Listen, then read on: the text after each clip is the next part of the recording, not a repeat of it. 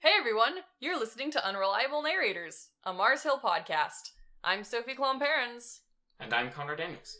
Unreliable Narrators is a podcast hosted by STOA alumni and occasionally also an NCSCA alumnus when my STOA alum ditches me, where we discuss media, literature, and the arts and how they relate to Christ, the self, and the world.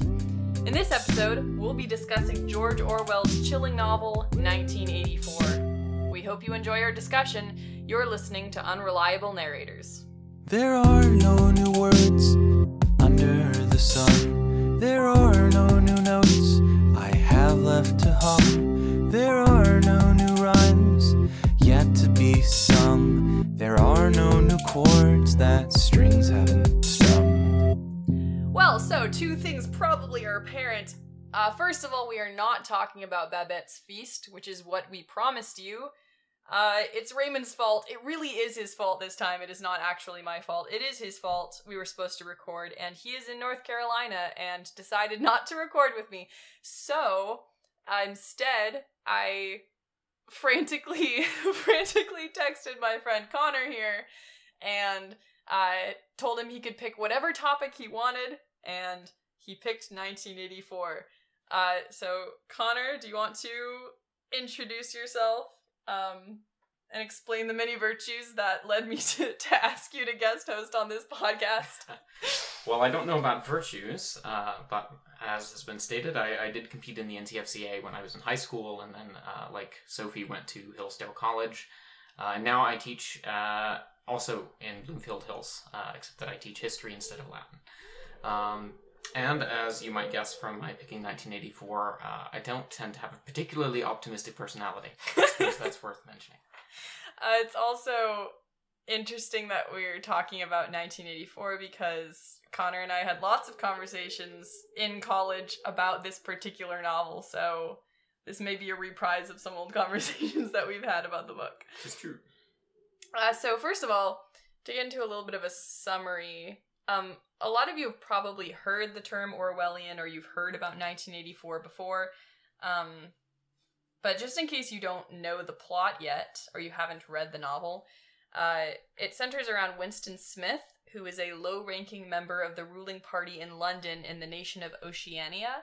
This is at some unspecified point in the future. We don't actually know when this is happening, but it's futuristic.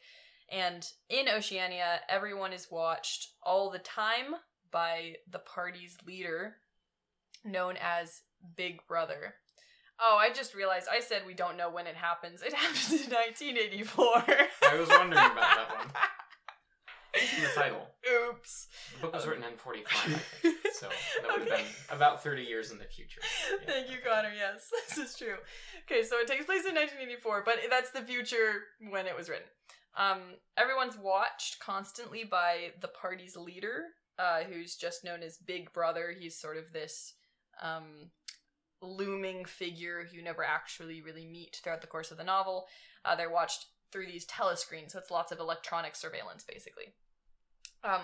The party has laws against thought crime, which is a term coined by Orwell. The idea is that thinking itself can be a crime, and the party is implementing what they call newspeak, which is this idea that you can't say or even think rebellious things.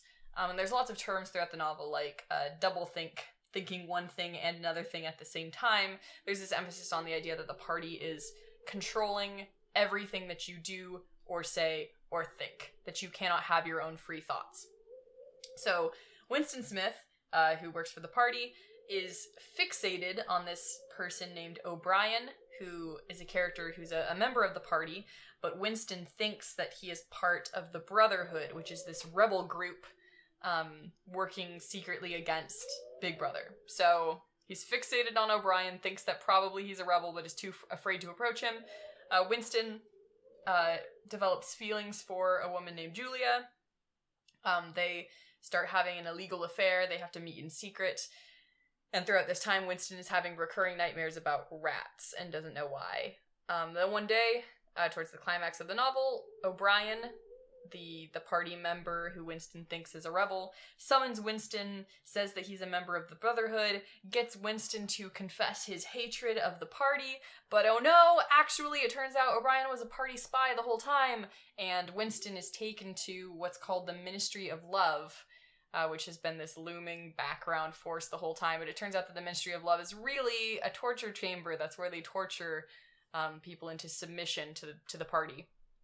So Winston, for a while, is tortured by O'Brien to add insult to injury, and O'Brien wants to try and get Winston to admit or say that he believes that 2 + 2 = 5. Because Winston, earlier in the novel, says that freedom is the freedom to say that 2 + 2 = 4. So O'Brien is trying to get Winston to say 2 + 2 doesn't equal 4, it equals 5. Winston breaks down and admits that, but that's not enough. O'Brien says you have to believe it, and Winston's like, I want to believe, but I don't know how to believe. He hangs tight for a while, he holds on, but in the end, when O'Brien confronts Winston with this cage of rats, puts a cage of rats on his face, and the idea is that the rats are hungry and are going to be released and allowed to eat his face, and that's what finally breaks Winston after his nightmares of rats the entire novel, and he begs O'Brien to torture Julia instead of him. And so it's that betrayal that gives O'Brien what he wants. He lets Winston go. Winston returns to the party. He's cured of his love, ? Was it ever really love? We don't know. For Julia. And the novel ends with this quote, which I think is well written enough that I want to read it to you. He gazed up at the enormous face. 40 years it had taken him to learn what kind of smile was hidden beneath the dark mustache. O cruel, needless misunderstanding.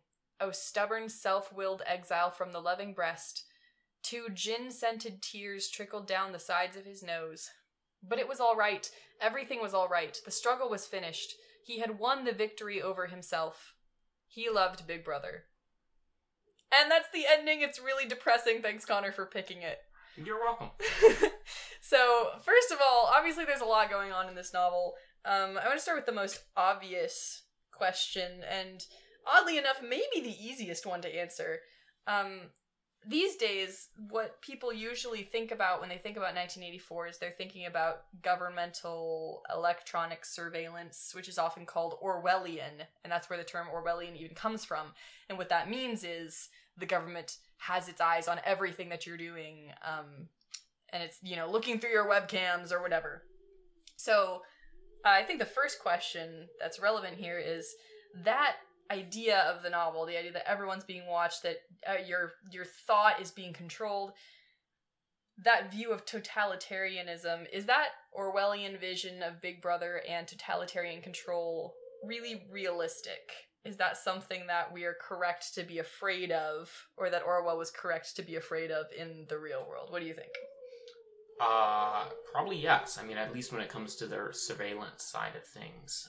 Orwell, I think, was remarkably far-sighted in that regard. I mean, the description is in the novel is that the surveillance centers on what he calls telescreens, which are placed in really every room of a house and every major public area, and they can both send and receive video, and they're on all the time by law. And so everyone is constantly receiving the propaganda messages from the government, and everybody is constantly being observed, or maybe observed, right? You don't really know. Maybe nobody is watching your camera at any particular moment, but the fact that they might be is enough to cause most reasonable people in 1984 to be too afraid to ever say or voice anything about the government that would be looked upon unfavorably by the powers that be, even in private.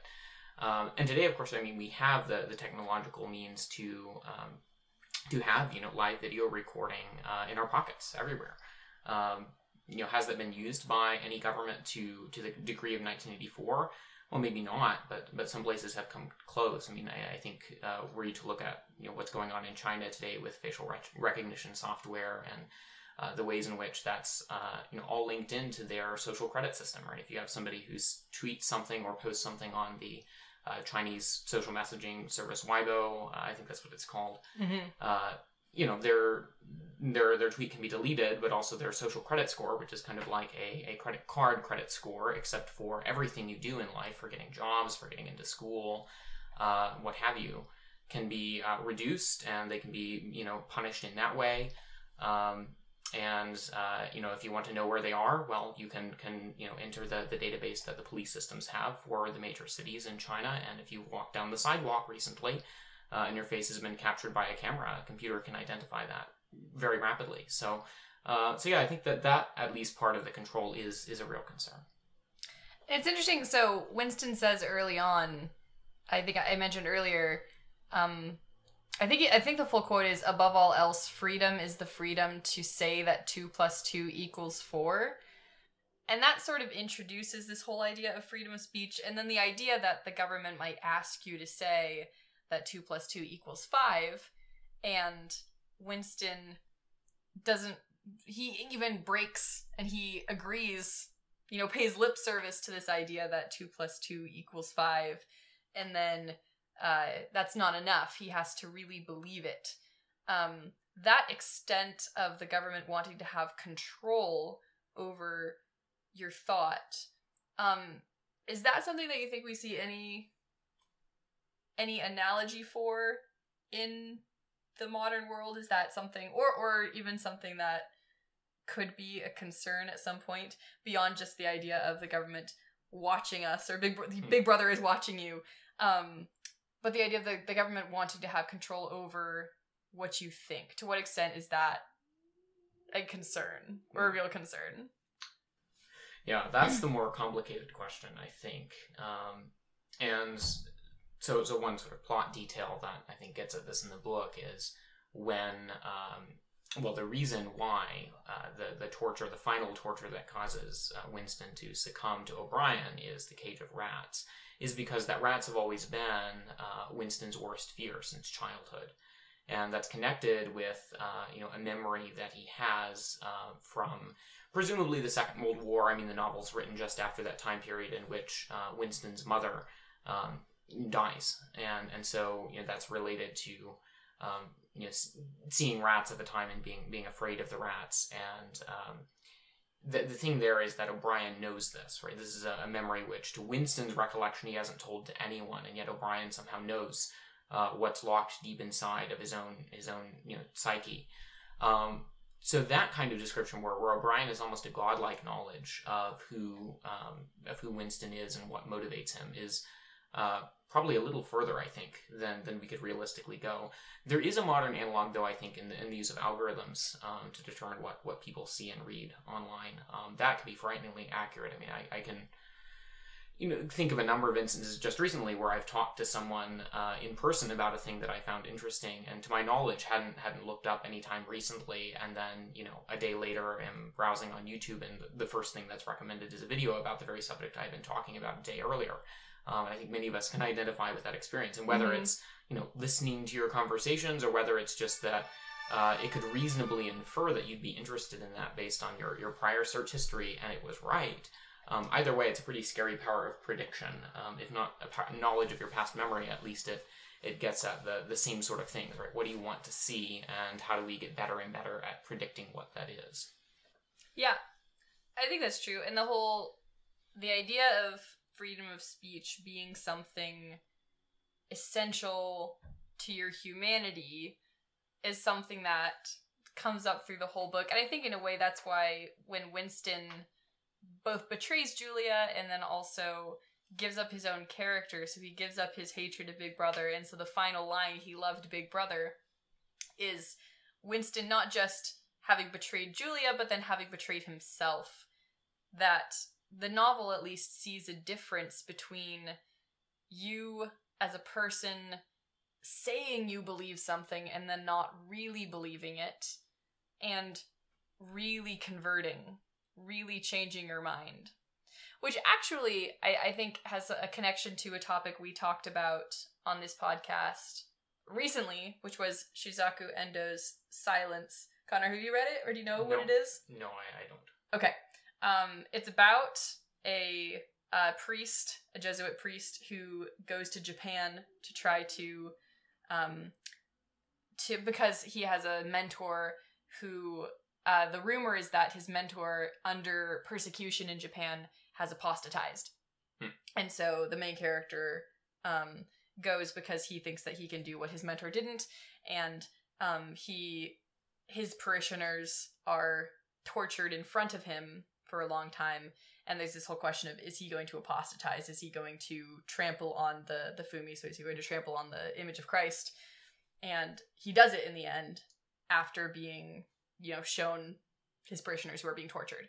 And there's definitely in that novel a distinction being shown between saying something for the purposes of getting someone to stop torturing people that you care about.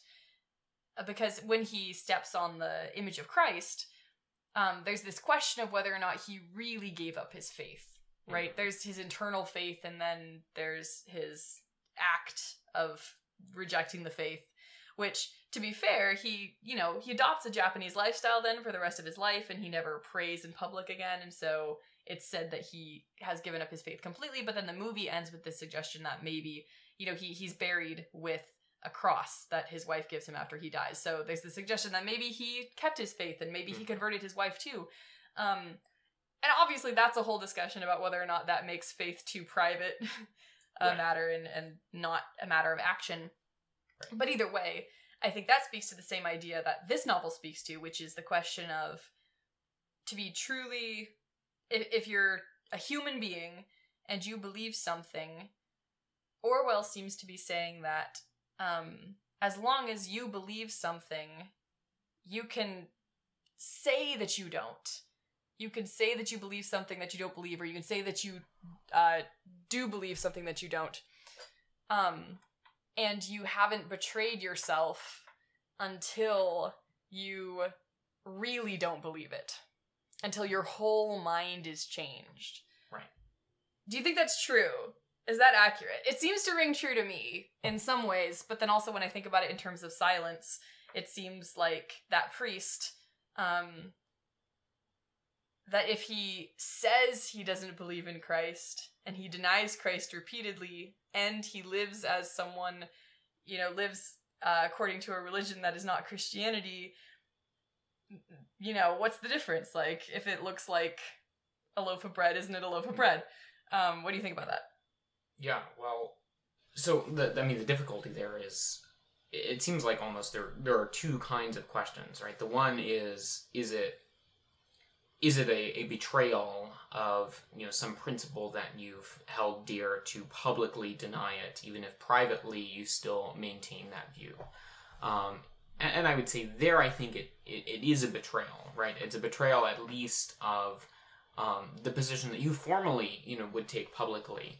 I think what makes the reason why Orwell mentions this, it makes such a big deal of the fact that Winston has to really believe what it is that he says when he says that he loves Big Brother is not so much that it's like not somehow a transgression of what he previously said to go back on his views, but it's that alone doesn't show that his identity as a human person has been erased. That just shows that he is, like all human beings, fallible, and when put under tremendous pressure, is willing to lie about what he actually thinks. But that doesn't do anything to make him less human or any less what he thought he was, in terms of his nature. The difficulty with him actually believing it is it means that O'Brien has now gotten inside Winston's head. And that Winston doesn't even have control over the things that he thinks, right? So that power is able to compel not just your behavior, not just your words, but your thoughts themselves. And this is something O'Brien at one point says explicitly, a quote from the novel that I think is worth our looking at. When O'Brien's talking to Winston, he says, "We control life, Winston, at all its levels. You are imagining that there is something called human nature, which will be outraged by what we do and will turn against us. But we create human nature. Men are infinitely malleable." So this is the thesis, right? Orwell is attempting to demonstrate, or at least get us to worry about in the novel, that given enough power, right, we can reshape human nature into our own image, or into whatever image the party wishes to conform us to. I think that's the thing about the novel that I'm not sure I buy. I'm not sure. I'm kind of with Orwell up until the point where Winston is broken sort of beyond repair, where he's reshaped or recreated. And that's where I think Silence maybe seems more accurate to me, where I understand why a priest under those circumstances would do what he does, why he would apostatize, at least outwardly. And I think the question of whether or not that's sinful is difficult. That's a question that's not easy to answer. And that clearly that priest, has questions of his own about the world and about what he believes, and it's not black and white. But Winston is so completely transformed by this act of torture. And the scene of the torture scene, which goes on for a while, it's long, is really brilliantly written, and it's really good. But then at the end, the fact that the betrayal of Julia completely erases all of his feelings for her, when he was willing to put up with a lot of torture for her, and suddenly it's gone, it's snuffed out. And then the fact that he transforms and he loves Big Brother in the end, not just accepts it, not just is willing to conform, the fact that his nature is completely changed, I don't know if that seems real. I don't know if people are really like that. Yeah, well, I mean, the assumption built in, again, is that the human nature that they have is malleable. So, you know, if we were to look at this through a Christian lens, I think we'd have to begin by disagreeing with the assumption, because human nature, you know, if it's something that's created by God, is not something that's malleable by man, at least not to that degree. So that might be worth considering. But that really gets at the whole question of, like, what is human nature, and what means does the party use in the novel to control and shape it? Mm-hmm. Well, yeah. Because so, you know, a very classical answer to, like, what is a human being would be to say, well, man is a rational animal, right? Fair enough. And you know, the Greek word for reason is also the same as the word for word or speech, logos. So, you know, we have man as rational animal, man as speaking animal. Another perfectly traditional answer would be to look to sort of the medieval conception of things, especially someone like Dante, and say that what makes men who we are is that we are creatures that love. And so we're the animal that loves. And those are the two things in the novel that the party consistently subverts.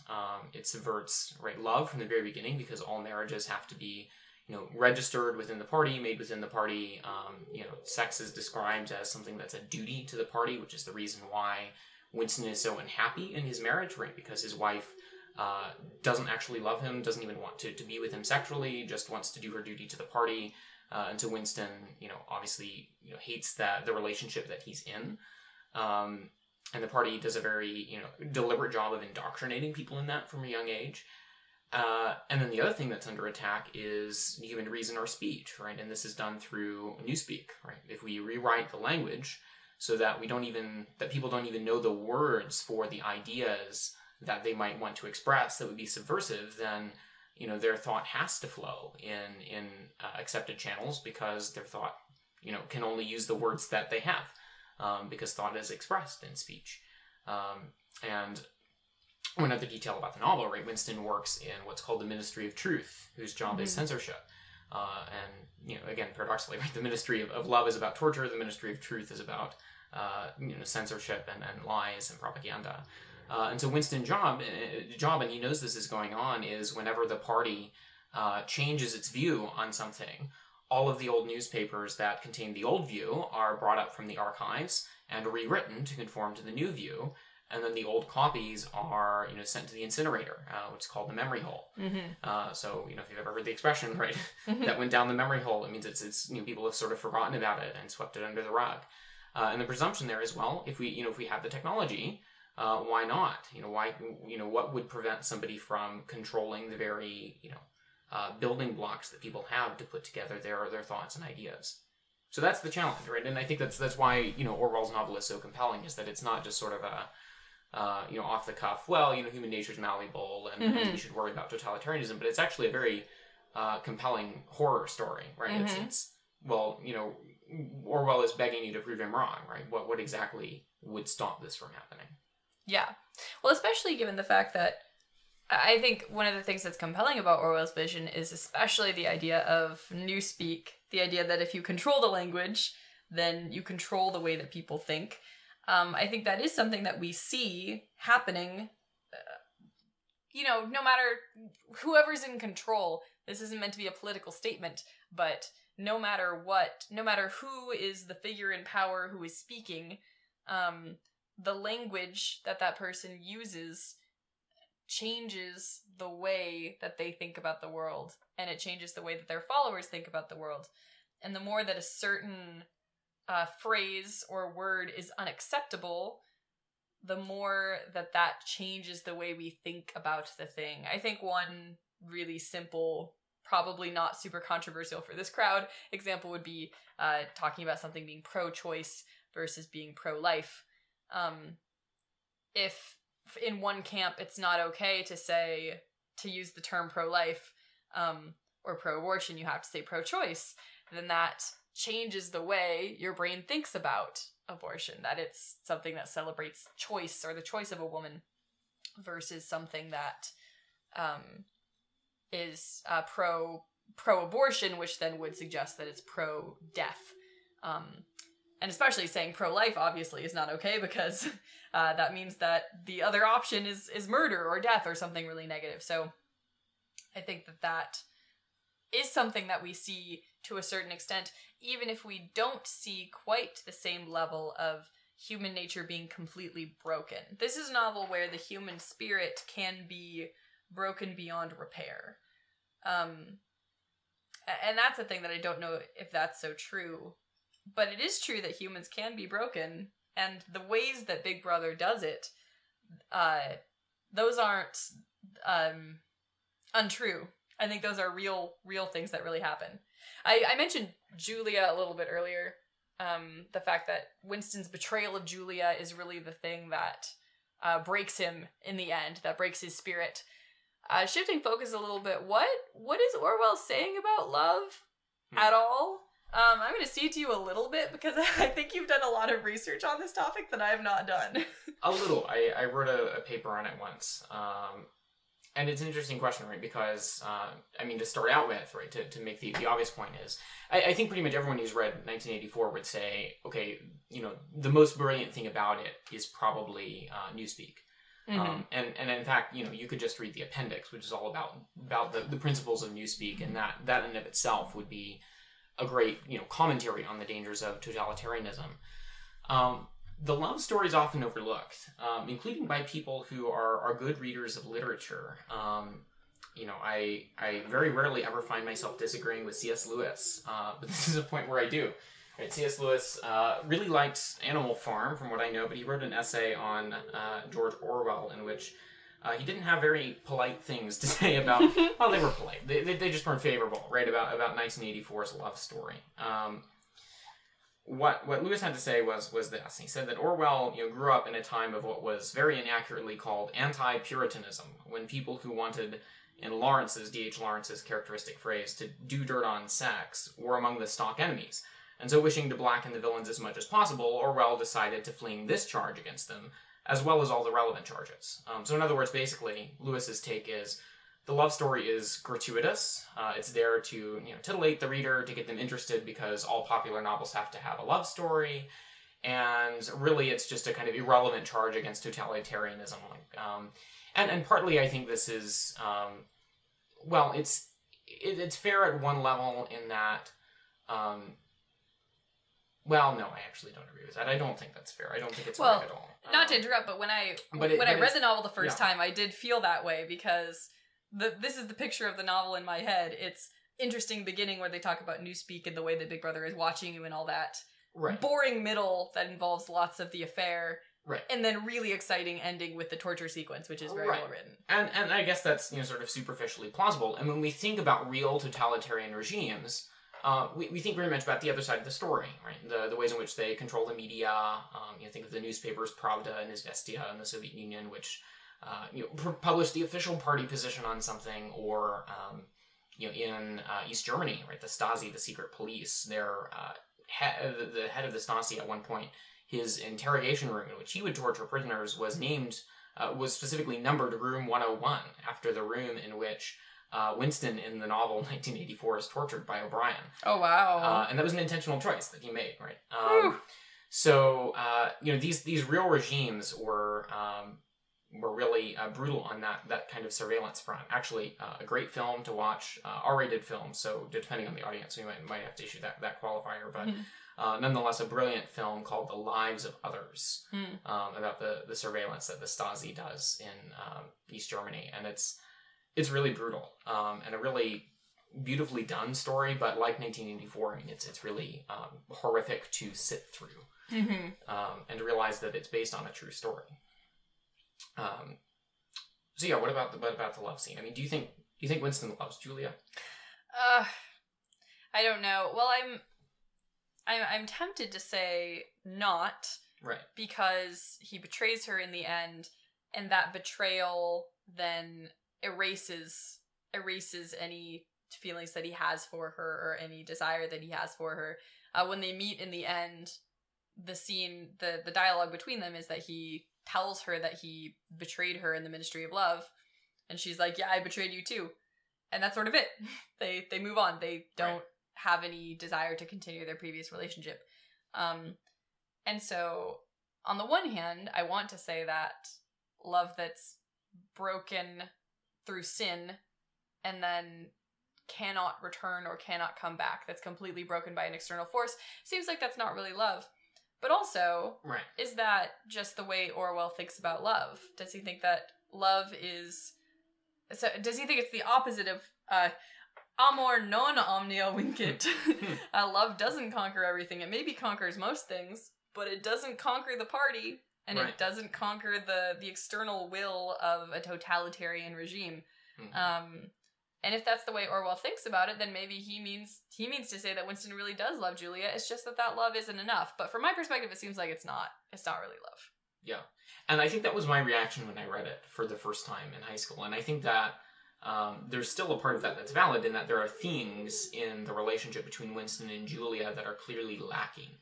And we'll get to that in a minute, but I guess the one thing that might be helpful is to use even C.S. Lewis's own vocabulary for talking about love, right, in his book, The Four Loves.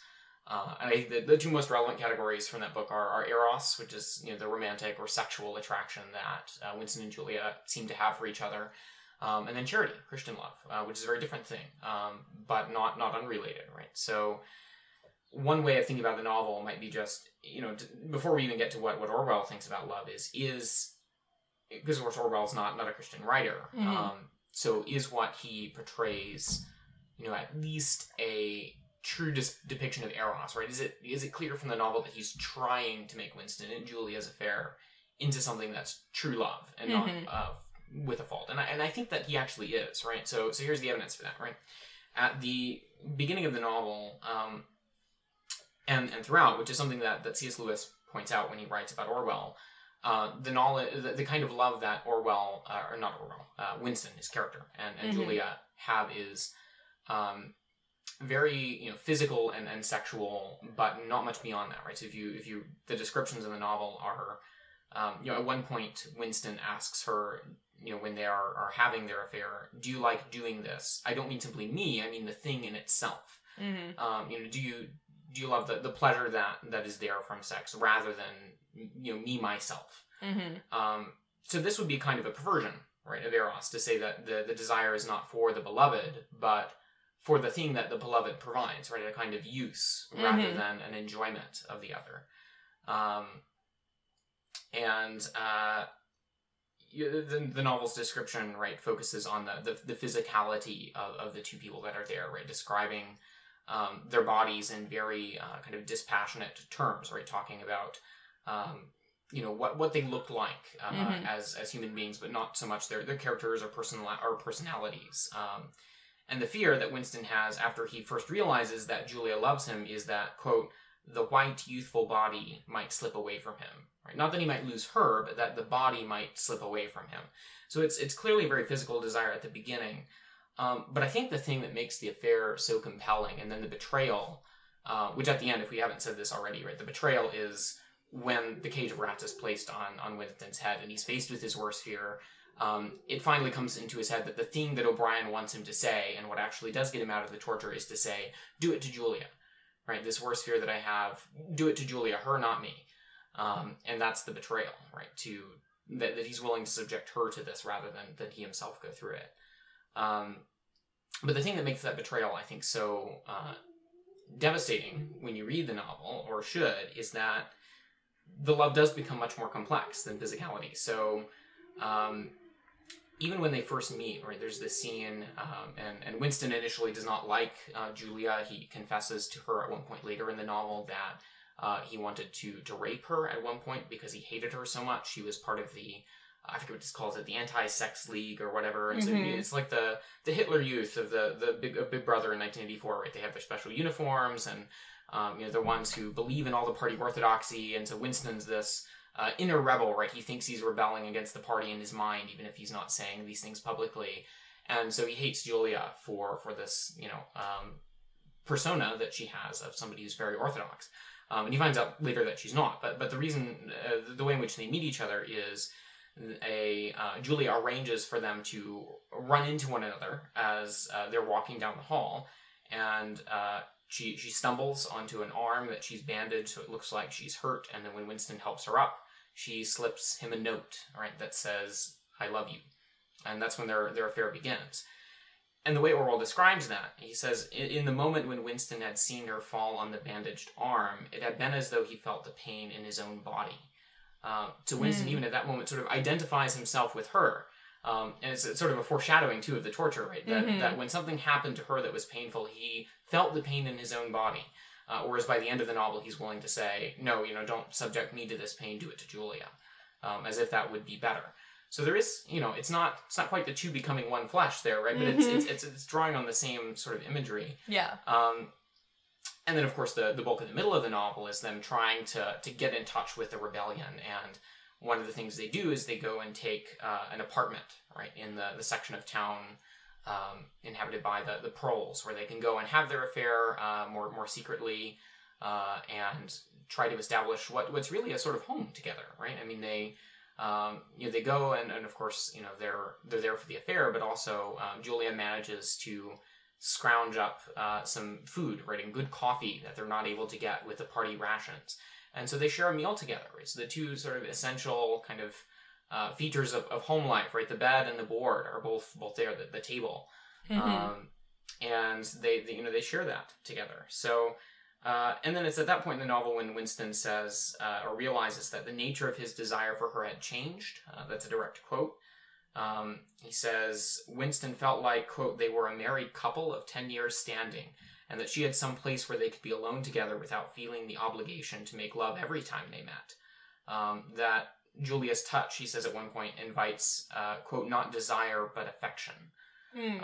So there is this sort of morphing, right, between a love that's initially almost purely sexual to a love that's much more well-rounded, and the sexual element never leaves it. Nor do I think we should expect it to, but just that it's rounded out by a desire to have a life together, to share in joys and sorrows, and to have a life that's private and away from the observations of the party, which is, a true eros, right? A desire to be one with one another, to unite with the beloved. So I would make the case, right, that Orwell is doing the best that he can in the secular context to portray the love that matures as something that is full, right? Even though it comes from a corrupt place. And this is what makes the novel seem, and I think in the first two parts, kind of hopeful, right? Because the party seems to control everything in chapter 1, and yet, right, love here is emerging in the ashes, right? And it's about to triumph. And then, smack, right at the end comes the conclusion that Amor non omnia vincit. Yeah.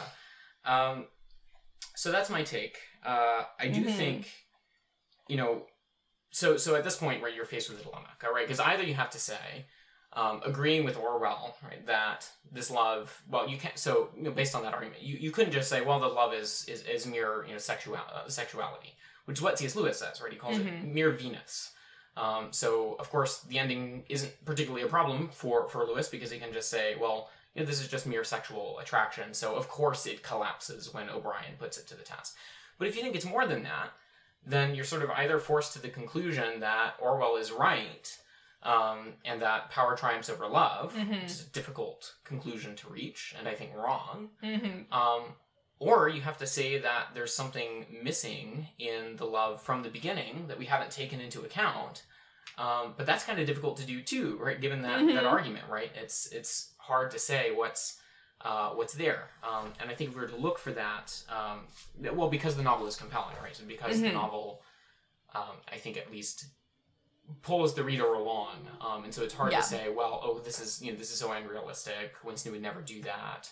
I mean, certainly that's what we would like to think, but what gives us cause to think that? And I think what I would point to is just the absence of Christian love, of grace. And that's a point that I think Orwell himself makes more or less unwittingly. I mean, or at least seemingly unwittingly. It's an offhand remark, but Winston does mention at one point that he's never darkened the door of a church. And of course, this isn't fair. Right? He breaks the vows that he has to his own wife, Catherine, in order to carry this on.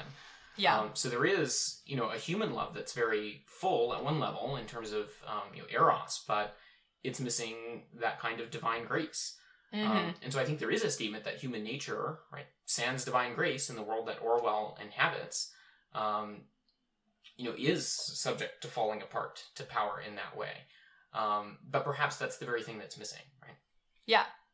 I think that's really true, especially in the sense that, I think that the thing that rings true, even if it's an uncomfortable truth, is that humans can love incredibly selfishly. That when humans love one another, it's not just easy, but maybe even there's something natural about saying that you love someone and then not really loving them, but loving yourself, loving the thing that they bring you. In Till We Have Faces by C.S. Lewis, since we're talking about C.S. Lewis. Sure. Orwell, the main character, there's this man that she has affection for her entire life. And then towards the end of her life, as they're getting older, she's the queen of this country, and she keeps sending him off to do things for her because she knows that it's taking him away from his family, away from his wife and his children. And she likes that. She likes having him be there to serve her and not his own family. And there's this quote where it says that, or she, writing about herself later, she says, a love like that can grow to become 9/10 hatred and still call itself love. Yeah. So there's something real about that. Well, yeah. And C.S. Lewis gets at that in another book, too, Screwtape Letters. And in The Four Loves, right? So in The Four Loves, which is a nonfiction work by C.S. Lewis, what he says about Eros is that the danger in Eros is it setting itself up as an idol, to where the love itself is the thing worshipped rather than, or that, in both parties, devotion to each other, it becomes idolatrous to the exclusion of God. And then, it's sort of there's a mutual use, right? A desiring of each other for their own sake, but not directed to any higher purpose. And so, to shift from Lewis to Kierkegaard, right, who wrote about love, the love of God, and God being the middle term in our human loves that has to mediate, where the true love that we can have is to help those that we love to love God, and the love that they have for us is to help us to love God, because the alternative is love is all about them satisfying my desires and me satisfying theirs, but we're finite, and our desires are not so finite. So if we long for something infinite, if we long for God and try to put someone else in those shoes and make them an idol, that's bound to fall short and to breed resentment for the fact that it does fall short. But in the Screwtape Letters, right, we see a picture of that sort of fallen idolatrous love in the way in which Screwtape loves Wormwood. Right, it's a devouring demonic love that says, I love you in the way that I love a casserole, right? Because yes, it's worth consuming.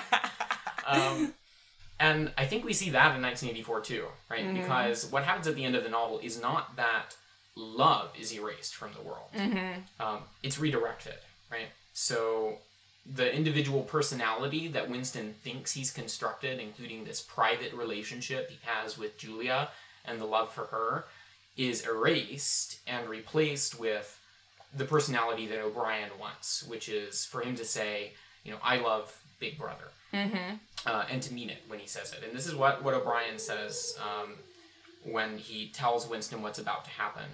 O'Brien says, "You will be hollow, we shall squeeze you empty, and then we shall fill you with ourselves." And so this is the point, right? Where can you control what's inside? And I think there, is the assumption maybe that is the bridge too far, right? That perhaps it's not possible for another human being to get fully on the inside, or at least that with divine grace such things are not possible. Yeah. That your human love, your human capacity for love has to be touched and transformed by an interaction with the transcendent Right.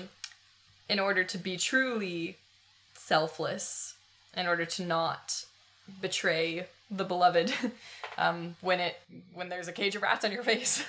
That's something that we need, and that I think you're right that Orwell recognizes that even if he doesn't realize that there's a solution, that there is a world in which Amor Omnio Vincit, and there is maybe a universe where Winston and Big Brother, or Big Brother and the totalitarian government is taken down, is destroyed through the power of love, that's possible. But I think Orwell's right that it's not really possible with purely human love.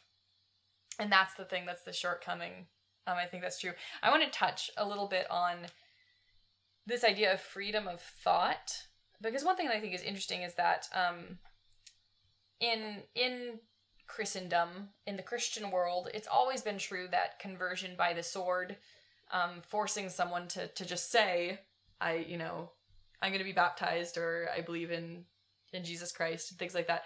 Obviously, that's not unheard of, Right. but it's pretty uncommon. That's not really a way that Christianity has spread, and in fact, Christianity was severely persecuted for a long time.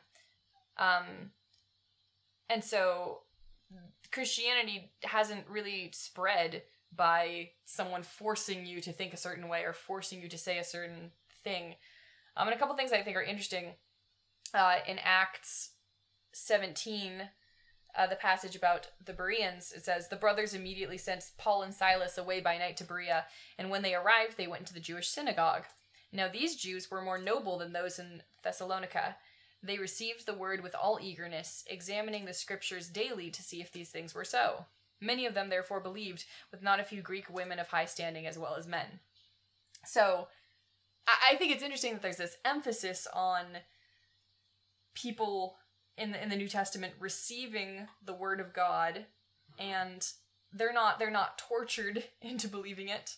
They're not forced to admit it. In fact, they, without any sort of opposition, examine the scriptures. They think for themselves and determine whether or not it seems reasonable what's being said to them, and that's something that recommends Christianity to them, is the fact that they're able themselves to come to believe it and make that choice for themselves.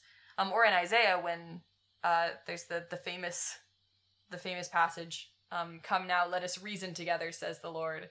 Though your sins are like scarlet, they shall be white as snow." So I think there's this emphasis in Christianity on freedom of thought.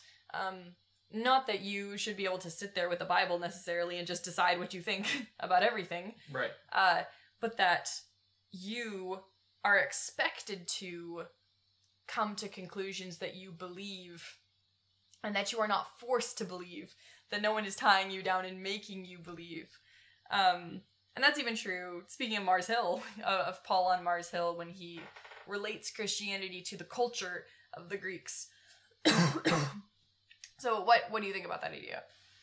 Yeah, I mean, I think that is true, right? I mean, it's not as though there have never been cases where people were forced to believe in Christianity by the sword. There are cases where that does happen, but it's not common. Certainly it's not a part of the faith that's in Scripture. Right? Mm-hmm. So when that does happen, it's contrary to the sort of inner logic of the faith itself. So I think, yeah, that's a valid connection to make. That that kind of freedom is Well, and it's possible because of the kind of love, and it's not only possible, it's necessary because of the kind of love that we are called to have for God, which is the love of a creature that is free, right? Made in God's image. And, to sort of open up the can of worms that is the problem of evil, right? To say, well, couldn't God have just made a world in which there was never evil or sin? But to do that sort of thing, right? The traditional answer is, well, he would have had to make, a people whose choices were not, to where the option of loving God freely was not given to them, but where instead, everything was predetermined or instinctual in the way that it is for animals, perhaps. And that would be a lesser world. It would be a world in which we wouldn't share in God's image and in the creation that God has made, right? We couldn't be sort of sub-creators within creation, taking care of it and ordering it for God's purposes. And that's something that's, part of the Christian faith from the very beginning, that recognition that, we are called to love God freely. And this doesn't mean, by our own efforts or power without the aid of God. But it does mean that, we are not to be compelled by some other, human to love him. And that's not the gospel that we have. But that's also because, the love that we have for God is not one that erases who we are, which, again, C.S. Lewis, I think, takes up, if I'm remembering correctly, in Mere Christianity. Is that correct? Where he has that whole discussion about how, the hope that we have is communion with God, that will be one with him and united with him in the body of Christ, and in the marriage feast of the Lamb at the end of all things. And yet each of us will be most ourselves when that is the case, which is a topic that Lewis also comes to when he's talking of friendship in the Inklings, that the kind of friendship they had was such that when one of them was absent, a piece of them was missing, because when they were all together, when they were there, as a group in fellowship and communion with each other, again, paradoxically, they were each brought out to the fullest extent. Whereas the kind of, quote-unquote love that Big Brother is demanding from Winston is the kind of love that insists on uniformity, right? To love Big Brother is to, totally empty your mind of all that is yours and replace it with all that is his. But again, that's not the kind of faith that we're called to. So, really the love that Big Brother demands is an inversion of all that Christianity has stood for. Yeah. Well, there's, maybe to paraphrase a little bit of what you were saying, in 1984, in Orwell's vision, there is no love without freedom, right? In the absence of freedom and in the absence of freedom of thought and freedom of choice, love isn't there. Even in the marriages, love isn't there. And then when the only chance that love has to almost survive is when Winston sort of breaks free of the control of his freedom. And then even that's not quite enough, because there isn't enough freedom, but it's like the oxygen that the fire of love needs to survive. Whereas then similarly, or I guess in a parallel sense, in the Christian worldview, there is no freedom. Well, there's no love without freedom. And I guess the other way around too, that when you love, you do it freely. And so in the same way, freedom is an oxygen that love needs to survive. And that Christianity gives the space for that, gives the freedom that creates the space for real love. Right. And well, true freedom is also found in loving the right things, right? The view of slavery that's given in Paul's epistles is one where we love things wrongly, or at least in the wrong degree, right? At the wrong time and in the wrong way. When we're bound by sin, we're bound by sin because we have wrong desires, and we've fallen for things that St. Augustine calls in Confessions counterfeit beauties, right, as opposed to true ones. And so, when we commit the sin of adultery, for example, right? It's not that there's not a true good there in sex and in the relationships that people have with each other, But it's found that, that's evil when it's loved in the wrong way, in the wrong priority. And so it's actually our loves that lead us astray. And I think that part of 1984 rings true as well, that it is a competition between competing loves. It's not sort of love versus something else. It's true or love versus love hate. of God. Right. It's not love versus hate. It's love of competing things that ultimately is at the center of the moral life and the challenges that we face. Which I think also actually goes back to, I was thinking earlier when we were talking, like, why is it so important to the party that Winston really change his mind? Why can't he just say that he did and sort of fall back in line? And why isn't that enough? Why shouldn't that just be okay? But I think the party has a correct understanding of the fact that Winston can't... in order to love the right things, he has to stop loving the wrong things. That his heart has to be replaced with something else, and that it's his heart that matters, and it's the heart of the people that matters, and they have to love Big Brother. They can't just fear him, because if they just fear him, there's going to be rebellion at some point. It might not be now, and it might not be Winston, but that's going to create space for sedition. It's going to create space for what they can't stand. It's going to create space for Big Brother to be overthrown, and that can't happen. So he has to be... his real loves have to be quenched. They have to be gotten rid of, and then so that they can replace it with the right loves that they want, which is a pretty chilling view of the world. Gotta say. Well, call it the totalitarian spin on Machiavelli. It's not the wise Prince Machiavelli says should rather be feared than loved. Both, if you can be, but if you have to pick, fear. And Orwell would say no, you have to be love. But of course, in 1984, that love is founded in and enabled by the fear that the party is able to utilize. So in a weird sort of way, they both come together to give the party total control.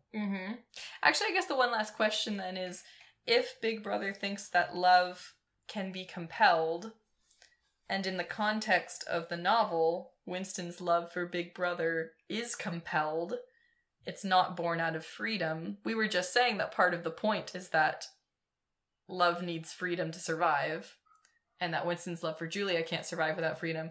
So why can his love for Big Brother survive? But isn't it a through different compulsion? Kind of love, though? Okay, fair. Fair. I mean, I think that's partly the problem, right? I mean, there's a difference between, a love that is fundamentally rooted in, the self or in something human or man-made, or maybe even the party, that seeks, either to satisfy the party and makes the party into an idol, and I have to direct all of my energies to satisfying it, or that to turn things on its head, that says, well, the party has to do everything for me and satisfy all my desires. That would be an alternate sort of approach. And then there's a difference between that and love that has God as the middle term, right? Because our love for God is not such that we're there to satisfy God's desires, because turns out, right, he's God. He doesn't need us. Right? He doesn't have needs. We're not like the ancient Babylonians who believe that when Marduk defeats Tiamat in the Babylonian epic Enuma Elish, right, he then creates man to be a slave for the gods and to toil to serve the gods. And we don't get that in the creation story, right? We're created so that God can serve us and can testify to his own glory by doing good things for us, and we love him out of gratitude for that. So there's a desire to be one with God that I think is different than the desire that Winston has at the end of 1984, which is, yes, to be one with Big Brother. I mean, there is that, but it's a oneness with Big Brother that comes from being consumed by Big Brother, from having nothing left of yourself, and everything that you have is then replaced by Big Brother and is dedicated to serving Big Brother. Whereas, the love we have for Christ is, yes, we're made one with Christ, we're filled with him, he is in us and we in him, and yet we are most ourselves when that is the case, and most truly ourselves. So there is that difference. I think we could probably take more time than we have to work out precisely where that difference falls, but that hopefully is a start to an answer. Yeah. And I think that start to an answer is a good place to end. Well, Thank you. Wait, Go I ahead. do have one quote I want to share. So, Oh, I yes, go started this ahead. on a pessimistic note, but I think we should end on a note of optimism. Because, as Christians, we have hope in all things. We may not be optimists, but we can be hopeful. Evelyn Waugh, the great author, wrote to Orwell about 1984 this, quote, "I think that it is possible that in 1984 we shall be living in conditions rather like those you show. But what makes your version spurious to me is the disappearance of the church. I wrote of you once that you seemed unaware of its existence now when it is everywhere manifest. Disregard all the supernatural implications if you like, but you must admit its unique character as a social and historical institution. Believe it is inextinguishable, though of course it can be extinguished in a certain time and a certain place. The brotherhood which can confound the party is one of love. Not adultery in Berkshire, and still less throwing around vitriol in children's faces. And men who love a crucified God need never think of torture as all-powerful." Wow, you're right. That's the place to end. That's fantastic. Thanks for having me on. Well, thank you. Yes, thank you. Thank you, Connor, for being here. Raymond, we miss you. Thanks for listening, everybody. You've been listening to Unreliable Narrators, a Mars Hill podcast. Unreliable Narrators is an original podcast produced by Stoa alumni. You can subscribe to our podcast wherever podcasts can be found. If you enjoyed this podcast, please visit our website at unreliablenarratorspodcast.wordpress.com, check out our Instagram at unreliablenarratorspodcast, or email us at unreliablenarratorsstoa@gmail.com. We'd love to hear your thoughts. This podcast is produced by Raymond Dokapil and Sophie Klomparens. Our special guest today was Connor Daniels, and our theme music is No New Words by Caleb Klomparens. In our next episode, we will actually be discussing the 1987 Danish drama Babette's Feast. Until then, friends, Big Brother is watching you. I know you can see something inside the one part of me